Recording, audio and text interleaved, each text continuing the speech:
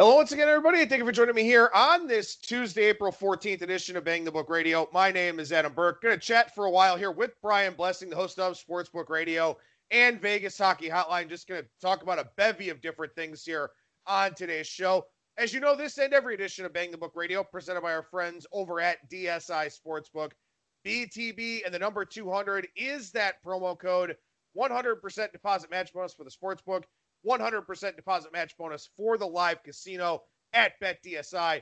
It's only a game until you bet it. And of course, with the NFL draft coming up here, all the different sports books out there in the business with different odds, different lines, different offerings, stuff like that.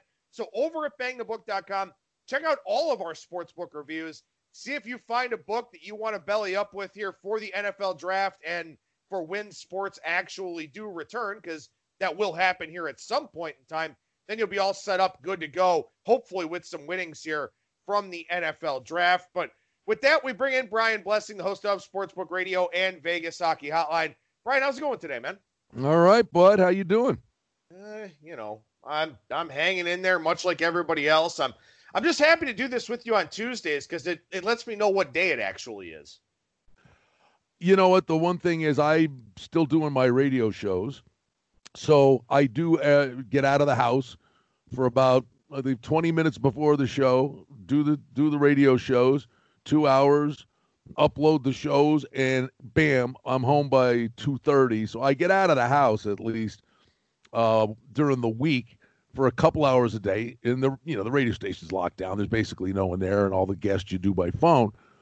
But the radio thing's been the only saving grace for me in terms of, oh, today's Wednesday, or today's, because if you're just sitting around, you lose track of time. I had a big phone call I was supposed to make last week, totally missed it. I'm like, what the hell just happened here? You lose track of time. Yeah, you really do. And I mean, the crazy thing is it's only been a month without sports. I mean, my God, it feels like an eternity. I've even joked, I've been calling last year 2019 BC before coronavirus because it feels like these, 3.5 months here have taken 8 years. January was slow, and I bitched and moaned about that. We didn't have anything going on. We had nothing to do.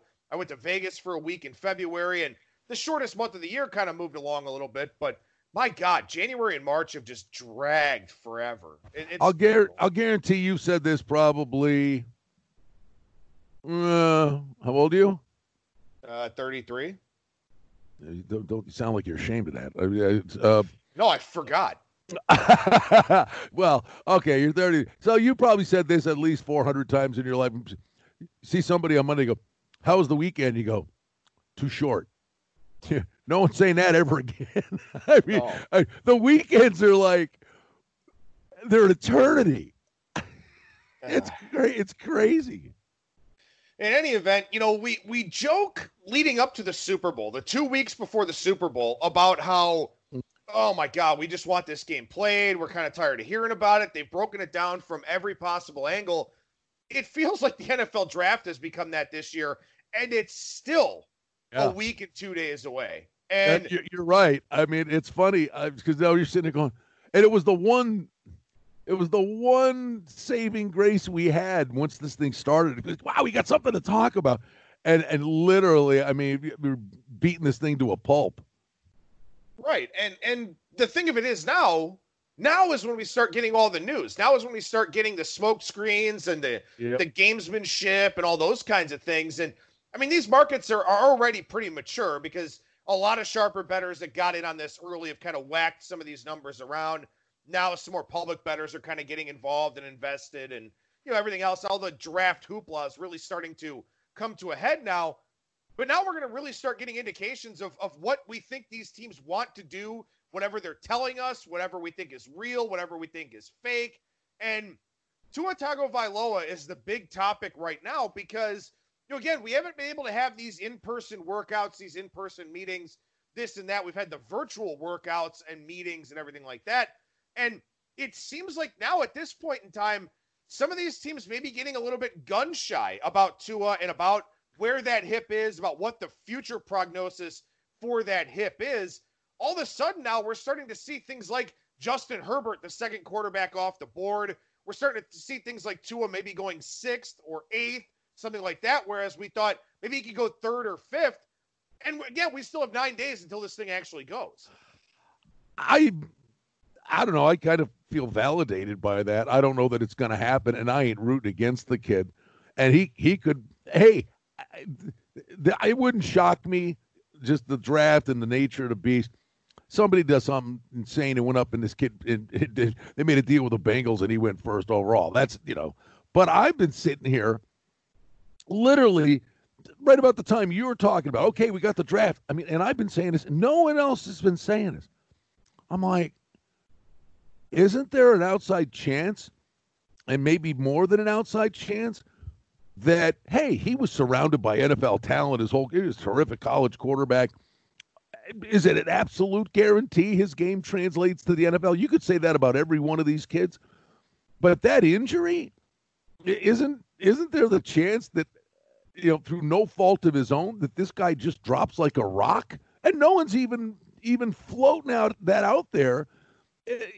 And hey, someone's going to say, well, he fell in our lap, and he goes on and he has a great career, so be it. But you can't be missing with top 5 picks, because it sets a franchise back for a decade.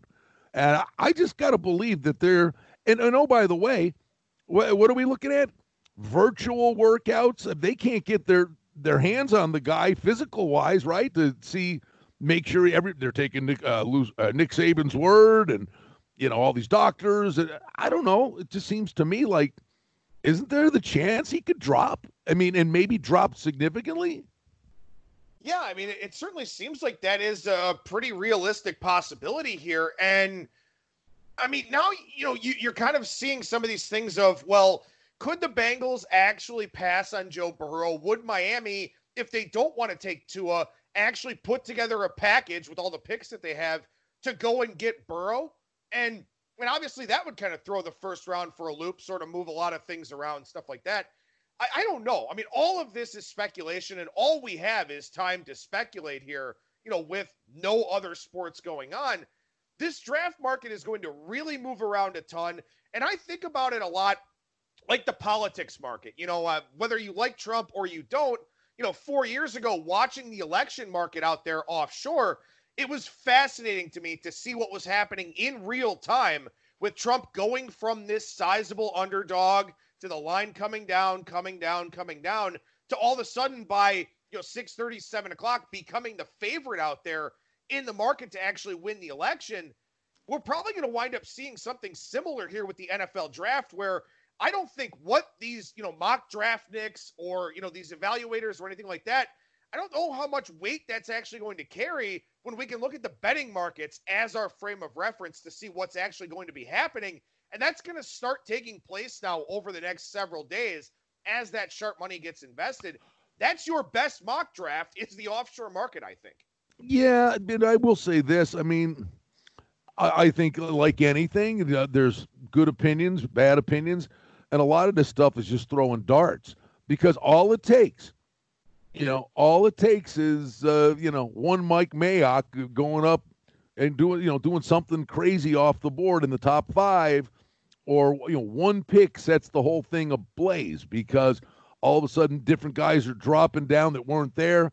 All of a sudden, if a wide receiver goes way earlier, maybe there's a run on the wide receivers, and you get the second round becomes intriguing, because you look at some of the unbelievable talent that drops in there, but it's one or two quirky selections that set the whole thing's ablaze, or one trade that someone goes up to guarantee they're going to get a guy, and then all of a sudden 2 or 3 other teams go, man, well, we had this guy so high on our board, we can't not take him, even though everybody had them penciled in to take a certain guy. The whole thing goes awry. One quirky pick has tentacles throughout the whole thing. It does. And also, too, one headline grabbing kind of story of, somebody hears this, whether it's complete BS or not, we don't know. We can formulate our own opinions about it, but over the next 9 days, with mainstream sports media just desperate to get as much traffic and as many clicks as possible, a lot of things are going to be floated out there. And, even the ones that seem the most outrageous, the most unlikely to be true, I mean, we're all going to overreact to that, because what else do we have to do? And that's going to be happening here. I mean, look, I understand that there's probably a lot of opportunity to get betting value out there in the draft. And there are a handful of things that I've put some small risk wagers on just to just sort of validate either things I've written about or, kind of have some skin in the game here for this first round. But there's going to be a lot of money moving out there in the marketplace, some that's informed, some that isn't, some that's going off of what's being written out there. It's the wild, wild west, man. It's going to be crazy to watch this thing unfold. Well, yeah, I'm telling you, I look at number 3, Detroit. Something whack-a-mole stuff could happen up top.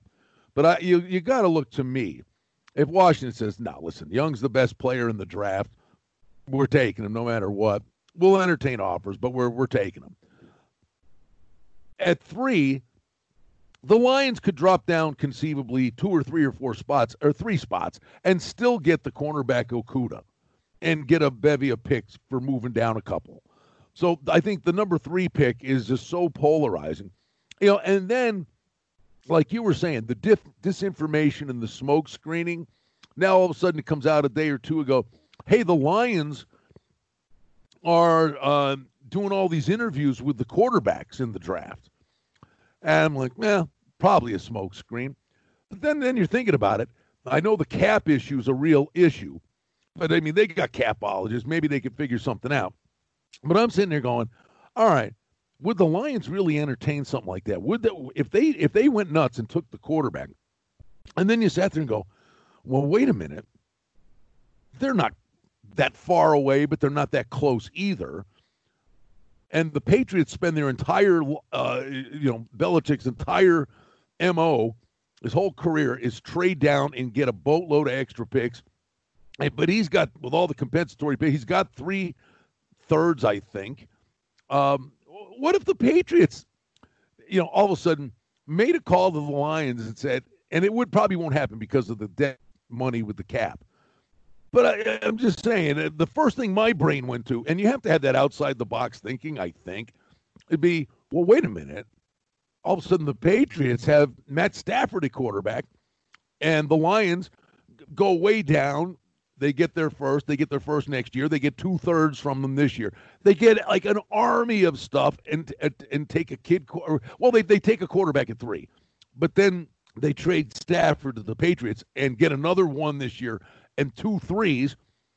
You get a quarterback of the future and a bevy of stuff, and Patricia has a relationship with Belichick. And I'm just making this stuff up on my own. But it's like, is it crazy? No. I mean, at this point, I don't think anything's crazy. I don't think anything is off the table for any of these teams. I mean, what if Miami does go ahead and, they wind up taking a quarterback here, something like that? Does New England use Ryan Fitzpatrick as a 1-year stopgap? And what would the cost of that be? Probably a later round pick, something like that. At that point in time, all of us are kind of looking at New England saying, well, maybe they go ahead and take Jordan Love. Or, maybe they go ahead and take a quarterback on day 2, something like that. If they get an NFL proven commodity already, they're not going to take a quarterback. So does Belichick go ahead, start moving down, start, maybe positioning himself for a run to get somebody in 2021, something like that? There are so many moving parts here, so many creative and intelligent and intellectual front offices out there that it's one big reason why, and maybe shame on me for not being willing to gamble with, nothing else to really gamble on. It's one big reason why I'm not going to overexpose myself with this draft, because I just think, given what's going on out there, the fact that we don't have these in-person visits and physicals and workouts and all that, that already throws a lot of variance into this draft. But the fact that you've got the expanded playoffs, the fact that you don't know exactly how many games you're going to wind up playing this season, it's such a high variance environment across the board here that, as much as I probably shouldn't be saying this as a betting show and as a site trying to generate and create content, I'm just not going to be, that invested in the draft financially. But obviously from watching it, from season win totals and stuff like that, I'll be very tuned in. Well, the one thing that's historical is it's a quarterback league. And it's funny, he was like the wow guy, the now guy, the buzz guy a month ago.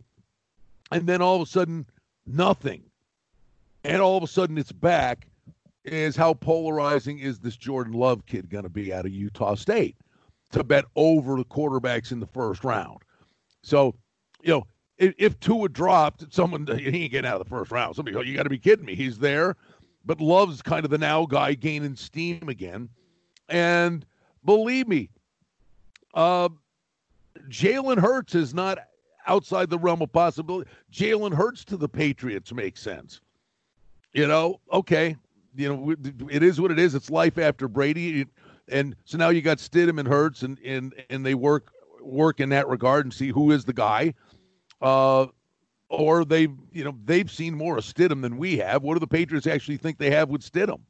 There's a guy who's like the real wild card. We're not sitting there watching practices and knowing how good he was and how much he learned from Brady by the end of the year.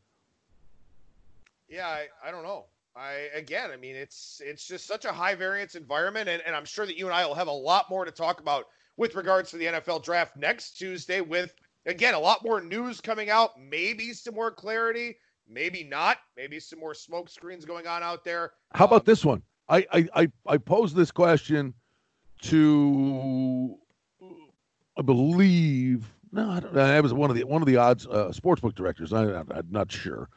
But I floated this out, and the answer was no, it probably wouldn't happen. But could you imagine, because they could get taken out at the knees, but what do you think the handle would be with 10 minutes between picks? And if there's a trade, it would be 20 minutes between picks conceivably.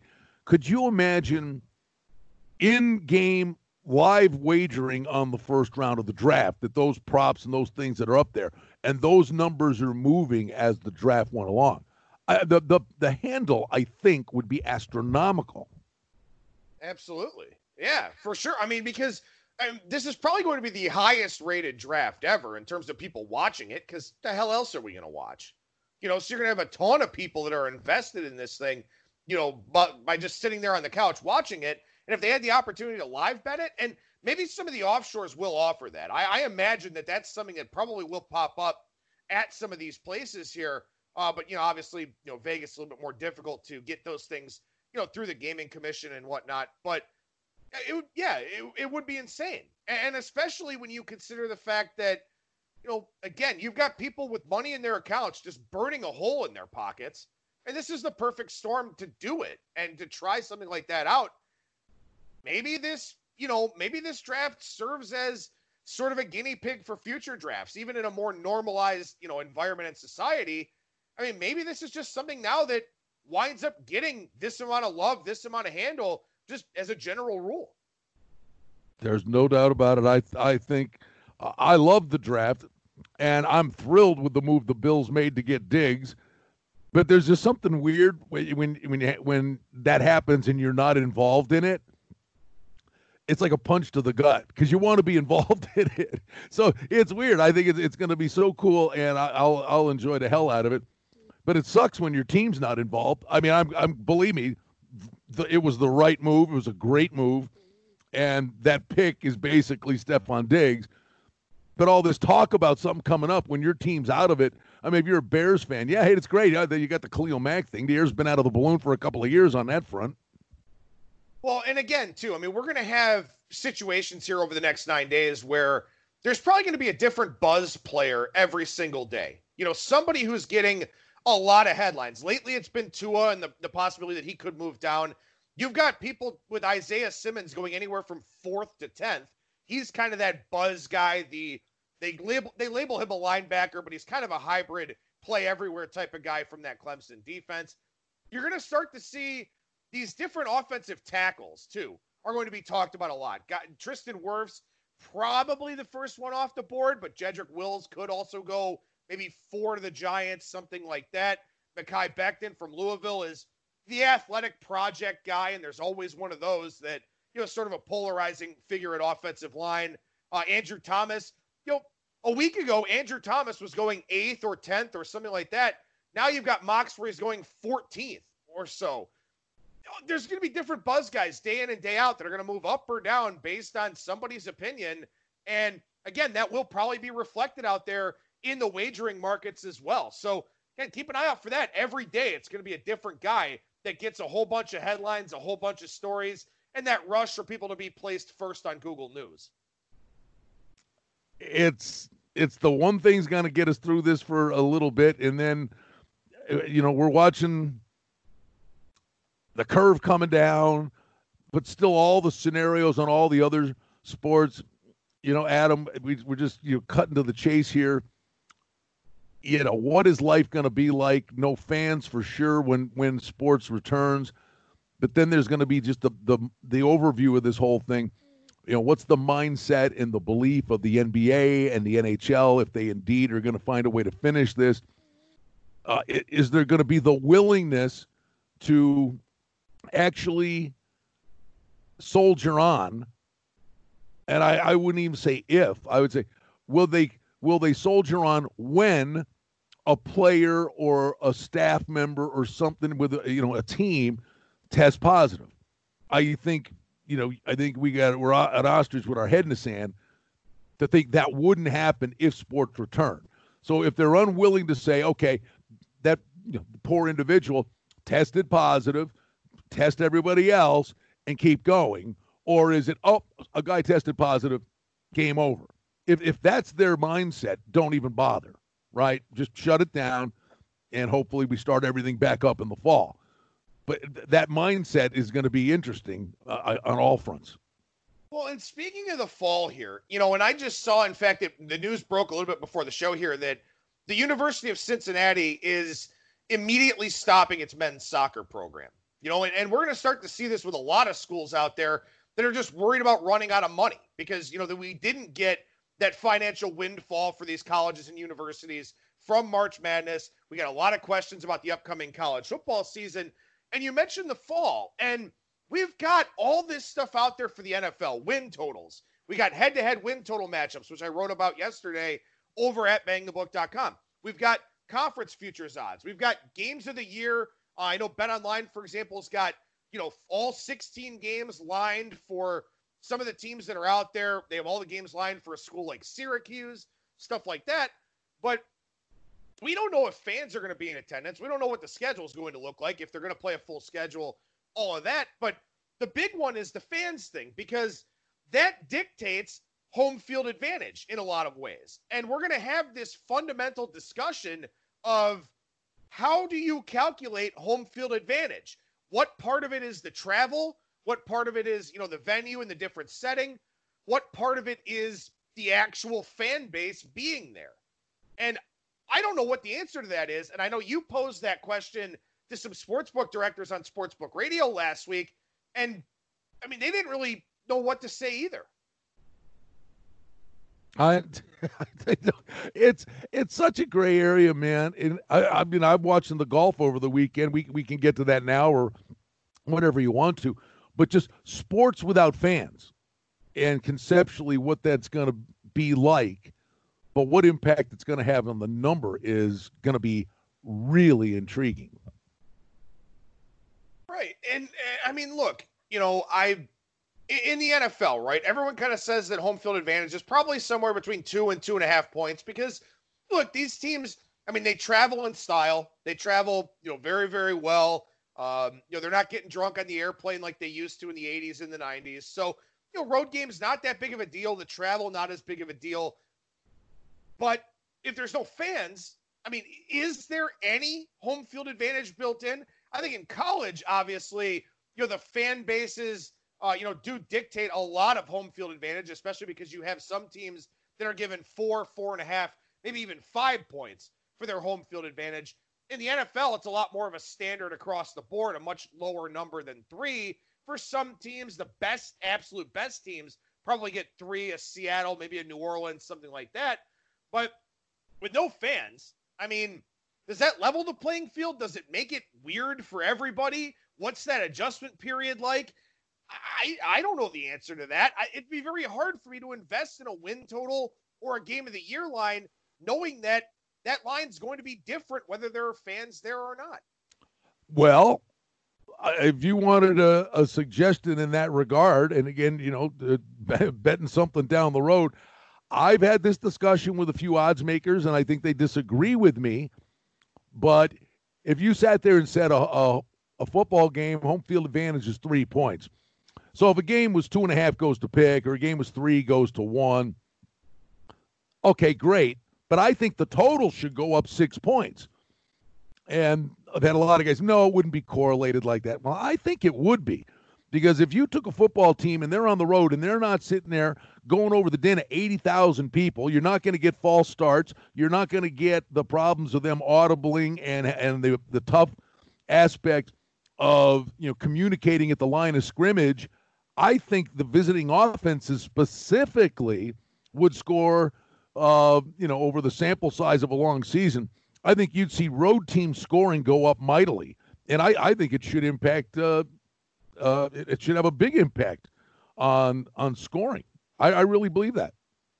Well, and if that's the case, then obviously there has to be some kind of correlation with home field advantage. I mean, if you expect road scoring to go up, and I tend to agree with you, I think it's a very fair point. Much, much easier to communicate if you don't have to do it, over a bunch of loud fans, especially you talk about dome settings or, some of these colleges with 100,000, screaming fans there and 20,000 from the student fan base. I mean, that has to have a direct impact on home field advantage, right? Because if the road teams are going to score more, then, by proxy, they should be more competitive in the game.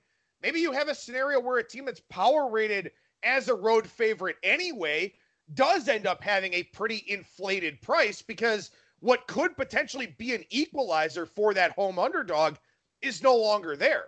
There would have to be, some sort of correlation there between if you think the road teams are going to score more and the total should be higher, then home field advantage maybe should be non-existent. Well, home field advantage would still be a thing, but it would be diminished. It would be sleeping in your own bed, the other team's schedule and the routine of traveling. There's still an element of an advantage. But for the most part, if you sit there and say, Seattle and Arrowhead Stadium are just brutal places to go play because of the crowd, that's gone. If it comes to pass that way, and what is that actual value? I think you'd say Seattle and Arrowhead were probably worth 3.5, 4 points. Right. Yeah. I get obviously deeper into the year and, we'll see. A lot of people not expecting the college football season to start on time. Maybe the NFL starts on time. Maybe it doesn't. Dude, you start playing these games into December and January and, who knows, maybe on even into February, then weather becomes a very, very substantial factor where in some places it may still be, 35, 40, something like that in December. In January or February, it may be 25 and miserable and blizzard-like conditions and all that. Maybe then at that point you do have something more of a home field, environment. Well, okay. But at the same time, the home team might not be used to that either. Not used to playing in those conditions. Yeah. Well, I think, the crazy thing is so many dome stadiums now, but depending who the teams are and where they're coming from at a certain time of year. Miami, forever and a day, Miami going to Buffalo in December, just, they were going to get mauled. That one stood the test of time. So you take places like Buffalo, Cleveland, Pittsburgh, if they're playing, if they didn't start on time, and you're talking about how big that advantage is when they're playing in the playoffs. We want to host games in January, for the playoffs. What if they start late? So what if these teams are playing 2-3 games, in those conditions at the end of the year? You would think it would be a big advantage for the home team. Yeah, you would think so. And look, since I'm a baseball guy, I'm following closely along with that. If they do this Florida and Arizona thing, which I don't think winds up coming to pass, but in Arizona, every ballpark will be an absolute launching pad in the summertime because it's hot and the ball carries in Arizona anyway. We know that. We see that from spring training. Florida, obviously very humid, very sultry. that would be a different offensive environment as well. Then at that point in time, you start looking at it and saying, okay, well, there are some pitchers that will be a lot more affected by these conditions against others. Teams may opt to do things differently, maybe piggybacks, maybe more bullpen games, stuff like that, to kind of minimize the exposure of, some of their pitchers that struggle in these better offensive environments. It's just, obviously it's a period of great uncertainty with life in general, but man, the way that sports and betting in particular could be affected by some of these different plans. I mean, we may overthink some of this stuff when it comes to pass. We may underthink some of this stuff. We may not realize how much of an impact it could have, but all of us, bettors and odds makers and risk managers alike, we're all going to be facing the same difficulties and hardships with this. And yeah, it may just wind up being a several-month case study of just how unpredictable all of this, coronavirus fallout is across so many different walks of life. Well, it happened over the weekend. I can't stand watching things I know the result of. There's one exception, and that's watching the Masters. I watched the Mickelson victory Saturday. I watched the Tiger victory Sunday. I watched the Adam Scott victory, I think, Friday night. The Masters, my favorite thing. So it was supposed to be this weekend. I just hunkered down and I watched it, and it was great. Remembered a lot of it, but there was a lot of things you didn't remember, and I loved every second of it. But when the new PGA schedule came out, I had Jeff Sherman on from the Superbook, who does a great job with the golf odds. And you know me, bud, with the golf. I mean, I watch this stuff religiously. It doesn't matter what tournament it is. And the thing I kind of posed to him last week was, I can't wait to see golf without fans, which sounds nuts. But I think that stands to reason. Now, hopefully by November, I mean, there's fans there. But in the short term, if golf comes back without fans, and I cited this specific situation, and I'm screaming in my recliner on Sunday, go, there it is. There it is. It's the final round, and they're on number 5 at the Masters. Dogleg left, toughest hole in the course. And Brooks Koepka, Francesco Molinari, who was leading at the time, and, it escapes me. Who was the other guy? There were 3 guys. 3 guys in 2 pairings blocked it right. And I'm telling you, the ball's going like its hair's on fire, and that ball is OB. There were fans there. There were 3 guys that would have knocked the ball out of bounds on 5 if fans weren't there. I can't tell you how many bad beats. I had one last year where I bet CT Pan like all the time, and of course the week he wins at 100-1, I didn't bet him, and it's like the 4th hole, I'm watching this thing, I go, I'm done. He's in the bunker, and he hits it, and it's to the right side of the green, and the gallery is to the left. But on this one green on number 4, the ball's going like its hair's on fire, and there's a massive hill and a pond behind it. Ball's going in the water, and there's a volunteer, a marshal, on that side of the green, all by himself, with a lawn chair and a bottle of Gatorade, sitting on the ground. The ball hits the bottle of Gatorade and stops hole high. He chips over, taps in for par. He's got to take a 7 and be out of the tournament. But because it hits somebody, we're going to see golfers be hitting from spots on courses in a million years. The course is actually going to play the way the course was designed.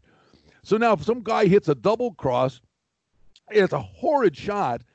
Instead of getting up there and it's only 15 yards from the green, and move the gallery back, and then the guy gets there, his ball's there on a matted down portion of the course, because the gallery's been walking on. The guy gets up there, and he's only 20 yards from the green with a great lie, up and down, move on to the next hole. If there's no gallery, that double cross is going 30 yards from the green and going to be in cabbage. Guys are going to be taking doubles and triples and all kinds of crazy things going to happen in golf tournaments with no gallery. I can't wait to see it happen. Yeah, and I mean, hopefully that happens here in mid-June with the Memorial expected to be the first event back here. Oh, that course? Oh, my God.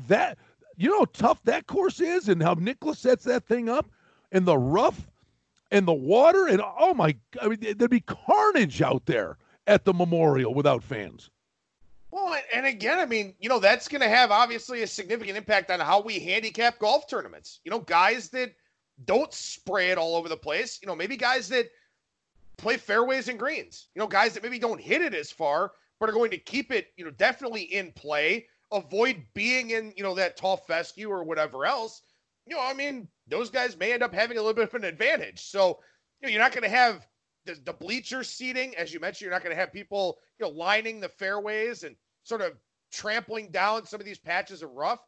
Yeah, that's going to make for a much, much different handicap. And all I know is that I cannot wait for the days when we have a live event of actual gameplay to handicap with one of these major North American sports.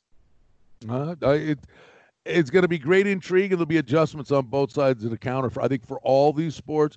You just got me excited about the Memorial. I'm just thinking about that. The thing that'd be nuts, the guy, I don't know that it would impact the winning score, like if they put the projected winning score is 12.5 under, because the guy that wins is playing great, But, I mean, the carnage of guys. But I'll tell you one thing that will happen is that there'll be a guy that's got a 2 or 3 shot lead with four or five. A 3-shot lead ain't no 3-shot lead with no gallery there. I mean, all of a sudden, oh, my God, did you see him spit the bit? Because doubles and triples are going to be out there. Oh, yeah. Yeah, I mean, it opens up live betting. It opens up that strategy that you love already anyway of taking a guy that's 3 or 4 shots back going into Saturday or Sunday, getting a better price than we saw pre-tournament. Or, like you said, I mean, how many times are you watching a golf tournament and you see a guy, put one off of a tree that kicks back into the fairway or something like that, turns what would have been a double or a triple into a par, and then you kind of wind up looking for opportunities to fade that guy going into the weekend. Yeah, if you're watching closely and you see something where, somebody gets spared by something or somebody doesn't get spared by something that would have happened, maybe that creates, some sort of betting opportunity with some in-tournament wagering. And again, like we talked about previously, if they're trying to move some of these events along because you've got, a smaller number of people, or maybe you try to get bigger fields so these guys can actually make a paycheck. Like we've talked about before, what if we start seeing golf carts? How much does that help an older player or a player with, maybe some back discomfort or something like that? Not having to walk 6 miles of a golf course every day for 4 days. Again, a lot of things that just that's a good point. We don't have a frame of reference for that are going to be new here once sports do get back. Yeah, I mean, that's another thing. I think it is possible, and I said that is that coming back, golf carts could be part of the equation in the short term. I doubt it, but it's possible. I mean, at this point, can we definitively say that anything is off the table across any league? I don't think so. No, and I think you have to have that kind of outside the box thinking. I mean, a month ago, we're sitting here. We're doing this thing, right? It was a month ago, at least. Because I said it on my radio show. I know I said it to you.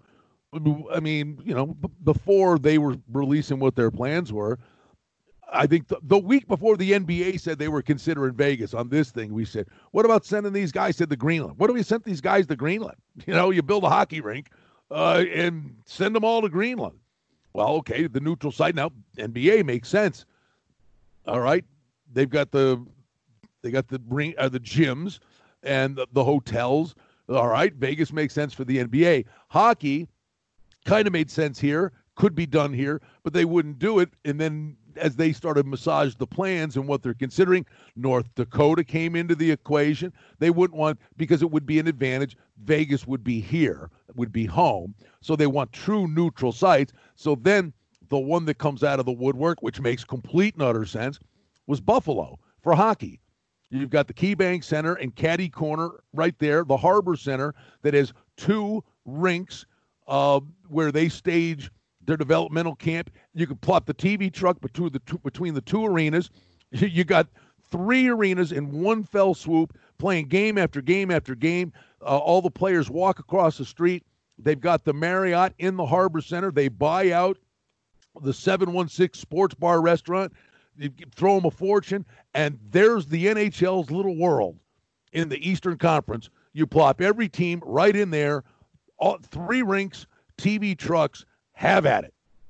Believe me, if the NHL comes back, and the reason Buffalo is a big place, it makes complete and utter sense, Buffalo's not in the playoffs. So it is a true neutral site with all the NHL facilities and more in one spot.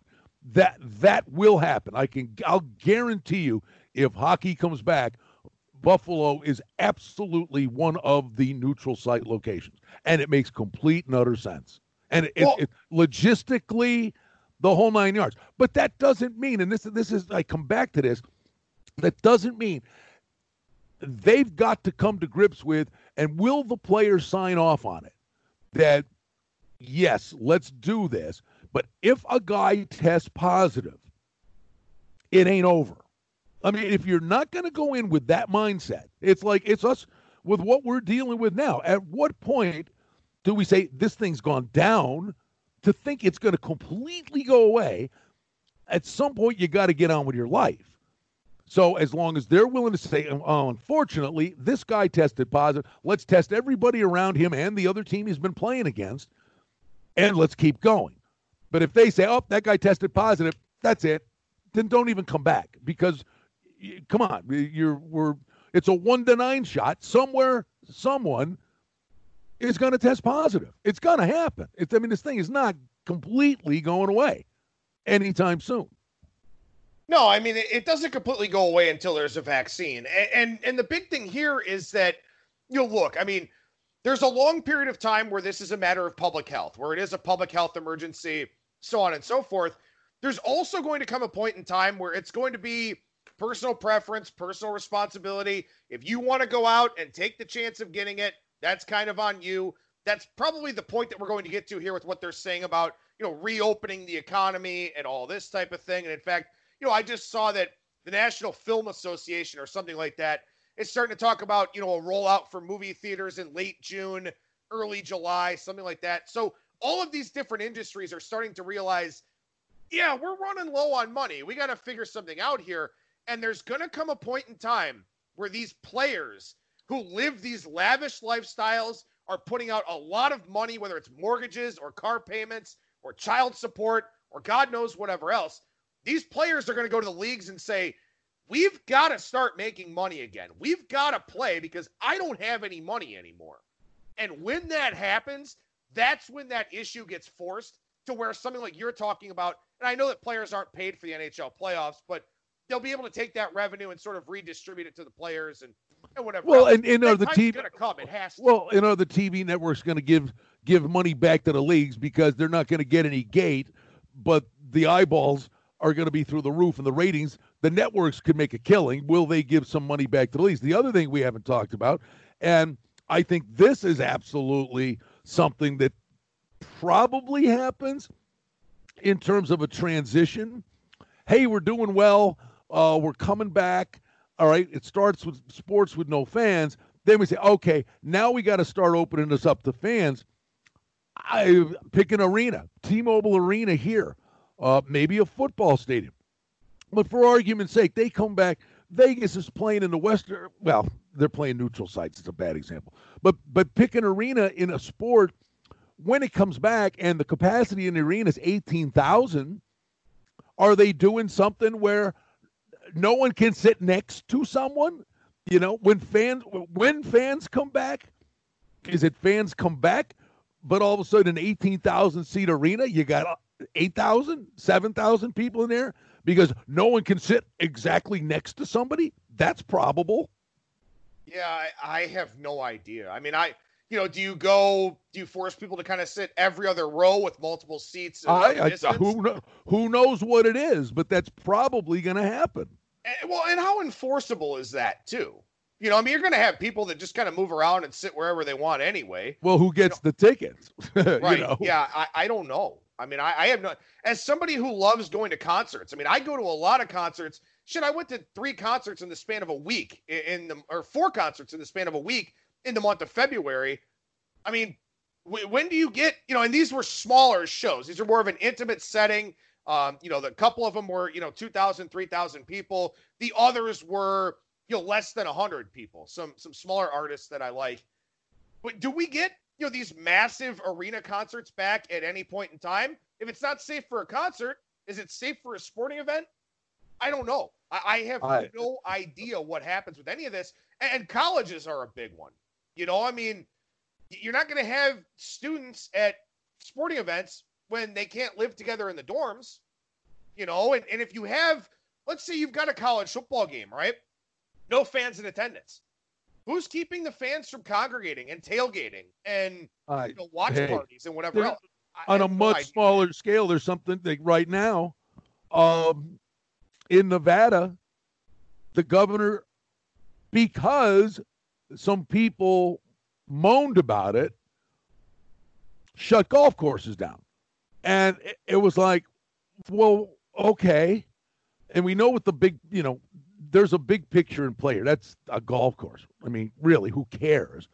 But in terms of when you're thinking this stuff through, it's like somebody whined about it.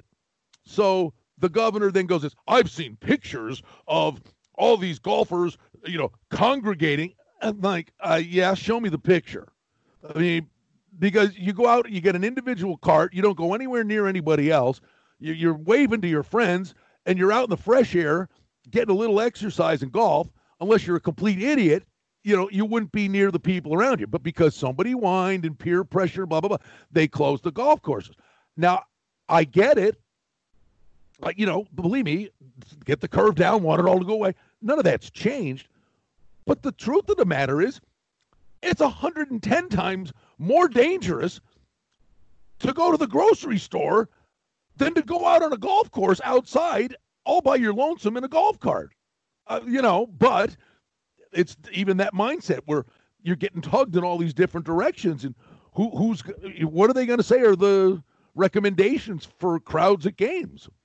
It may be they can't be within 20 feet of each other. I mean, one day to the next, it changes.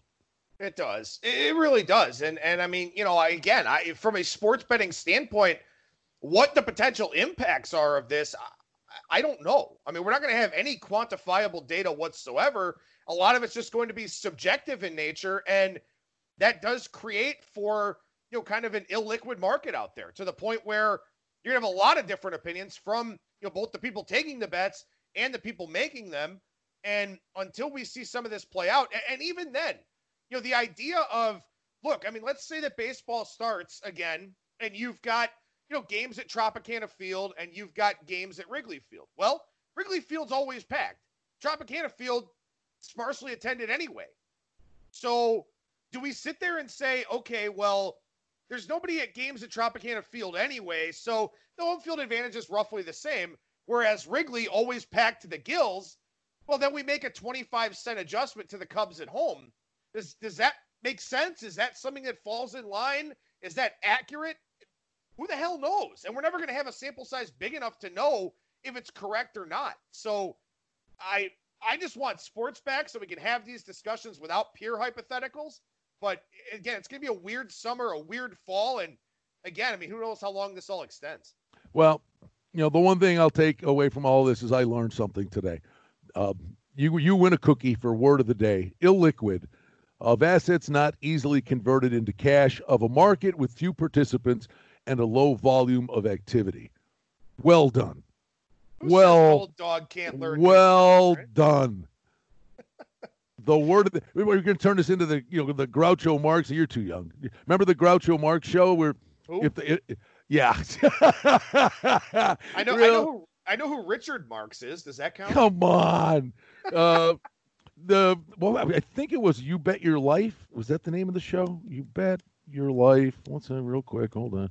Yeah, I think it was Groucho Marx, and the name of the show was You Bet Your Life, and he'd have all kinds of. It was a game show, But if they had the word of the show, and if they said the word of the show, like in the course of conversation, if the person said the word, this duck would come down with the word, and the guy'd win a big prize. So there you go. We've turned our Tuesday podcast into You Bet Your Life. Really, Groucho Marx? Come on. Here's what I want. I want, on your 2 hours of radio today, I want you to work illiquid in there somewhere. Oh, I'll do it.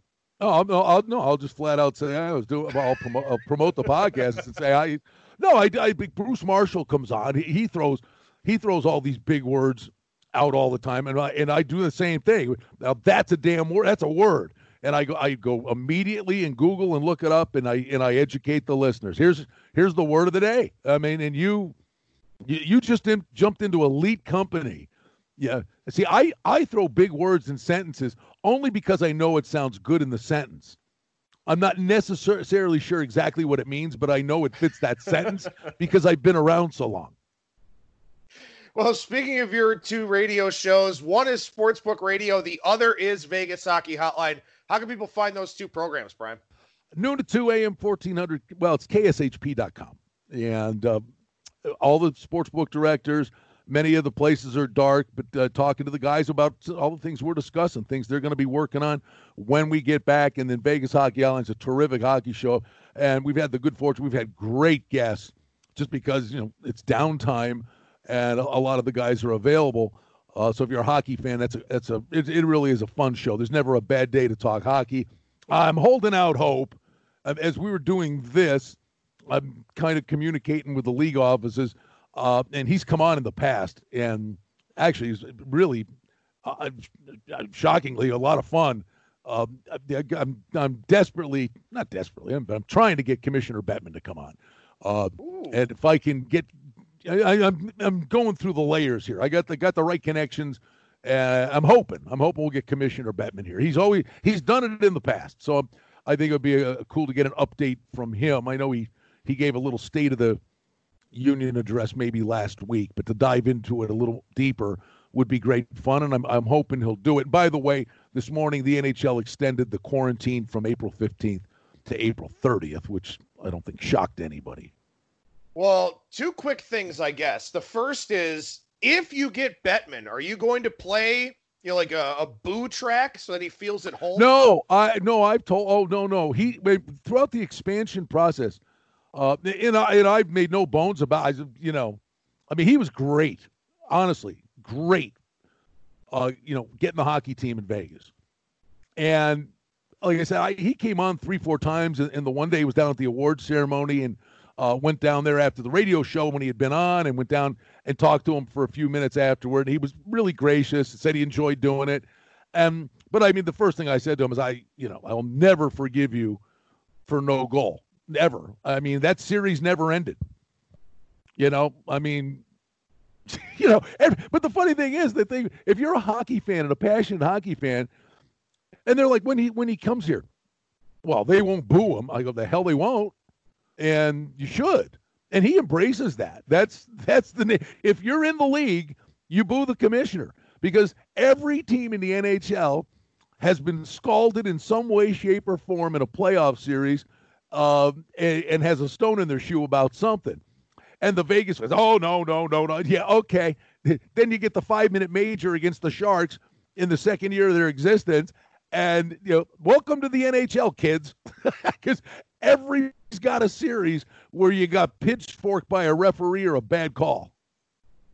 Well, I saw something on Twitter. They were talking about, since Roger Goodell is going to be, running the NFL draft from his basement, I saw somebody say that his family should boo him just so that, he feels like he's at home in the process.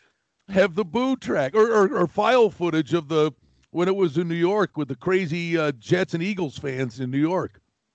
And then I guess the other thing, and I shouldn't open up this box because I don't want to take up too much of your time here, and I don't know how long we're going to keep going with this, but Florida announced yesterday that, professional athletes would be considered essential employees, if something was to come to pass, in the Sunshine State. And maybe that means, a UFC event at the WWE Performance Center, or, opening the door for Major League Baseball at these spring training sites. that could be an NHL outlet too. Now, obviously, it's difficult because you've got, Tampa and Florida, maybe, well, Tampa's obviously in the playoffs, but, Florida with their situation, who knows? It all depends on if they play more regular season games or not, but maybe Florida's an option. I don't know. Absolutely. You got to be willing to think outside the box. I'm convinced of the golf, they're scheduling it. And I think by the time, what was it, May, third week of May? I got to think NASCAR, without Kyle Larson, I think NASCAR will come back. What a dumbass. But, I think NASCAR can come back. It's just crazy. There's no rhyme or reason to this stuff. All right? They're still building the Raiders Stadium, Allegiant Stadium. They're building this World Resorts thing here in Vegas. And, yesterday, a fourth guy tested positive. Well, the construction's not stopping. You know what I mean? It's like there's not agendas, but it's like there's double, triple, quadruple standards for this stuff. What's the right answer? I don't know what the right answer is, but at some point we got to get back to it. Yeah. No, I completely agree. And again, the obvious hurdle for the NHL is, are these guys willing to be away from their families for, whatever duration of time? And I think if you jump right into the playoffs, the answer is yes, because you've got, only about half of the league that actually has to be disrupted and move away from their families or take their families with them, whatever the case may be. And, all of a sudden then you're playing for a title. Now, you got a bone to pick if you're a team kind of on the, fringes of the playoffs and you don't get that chance. But I think if you jump right into the playoffs in the NHL or the NBA, which probably ends up being the case here, I think you've got players that are much more receptive to all of this. Obviously, baseball with all 30 teams at the start of a new season, maybe a little bit different. But I think the NHL and the NBA, I think logistically, we're really not that far away from it. I just think that it's one of those things where if plans came to fruition, somebody's going to say, hey, let's kind of slow this down a little bit because we don't want people thinking it's okay for everyone to be out in the world now doing a bunch of stuff just because these leagues are coming back. I think sometime in May, we do get the NHL and the NBA playoffs without any leftover regular season being played. Well, I don't know about May. I could see July for the NHL. I can't see the NHL. Do you go from 0 to 100 if you're a player? No, I think, well, I guess, does it matter if you go from March to May versus March to July? From a physical wellness standpoint. Well, the thing that's nuts, but these guys got paid or they want to get paid. But what's the motivation for the Kings, the Ducks, the Sharks, the Sabres? These guys come back to play, 8, 9, 10 games. Somebody gets hurt. They're not meaningless games. But for them to do all this work to come back knowing they have no shot, that's the odd dynamic. I don't know that they would come back and maybe say, hey, the contending teams, you have a play-in tournament for the 7 and 8 seeds. Yeah, okay, as of today, because if they said we're starting tomorrow, how good would that be? Well, I think that would be like Olympic hockey good. Yeah, I think that's viable for hockey. The NBA is a gravy train because the 8 seeds have distinct separation from the 9 seeds. So the 16 participants. But in the NHL standings, you got a bunch of teams fighting for the 7 and 8 seeds. Now, someone's still going to get carved. But if you sit there and say, okay, the top 3 in each division as of today, you guys are in. But let's break it down to 4 teams in the East, 4 teams in the West, vying to finish the regular season, or at least to have some way to say the team that was because if you looked at it today, a team that's in isn't actually in because they played an uneven amount of games, and they'd have to go to win percentage, and win percentage would actually move, I believe it's Vancouver in. So I think you'd have to do a play-in. If you took the bottom, if you went 7, 8, 9, and 10 in the East and the West. And those 4 teams, there was like a mini playoff series to determine who's the 7 and 8 seeds, and then you go. And oh, by the way, the hockey could be amazing because these guys are going to be coming back. And like Vegas, you get Pacioretty and Stone who are out. They're going to be back. There are other teams, Colorado had massive injuries. But also all those guys are going to be back. But collectively, you're going to have guys starting the playoffs that aren't just beat to a pulp from an 82-game schedule.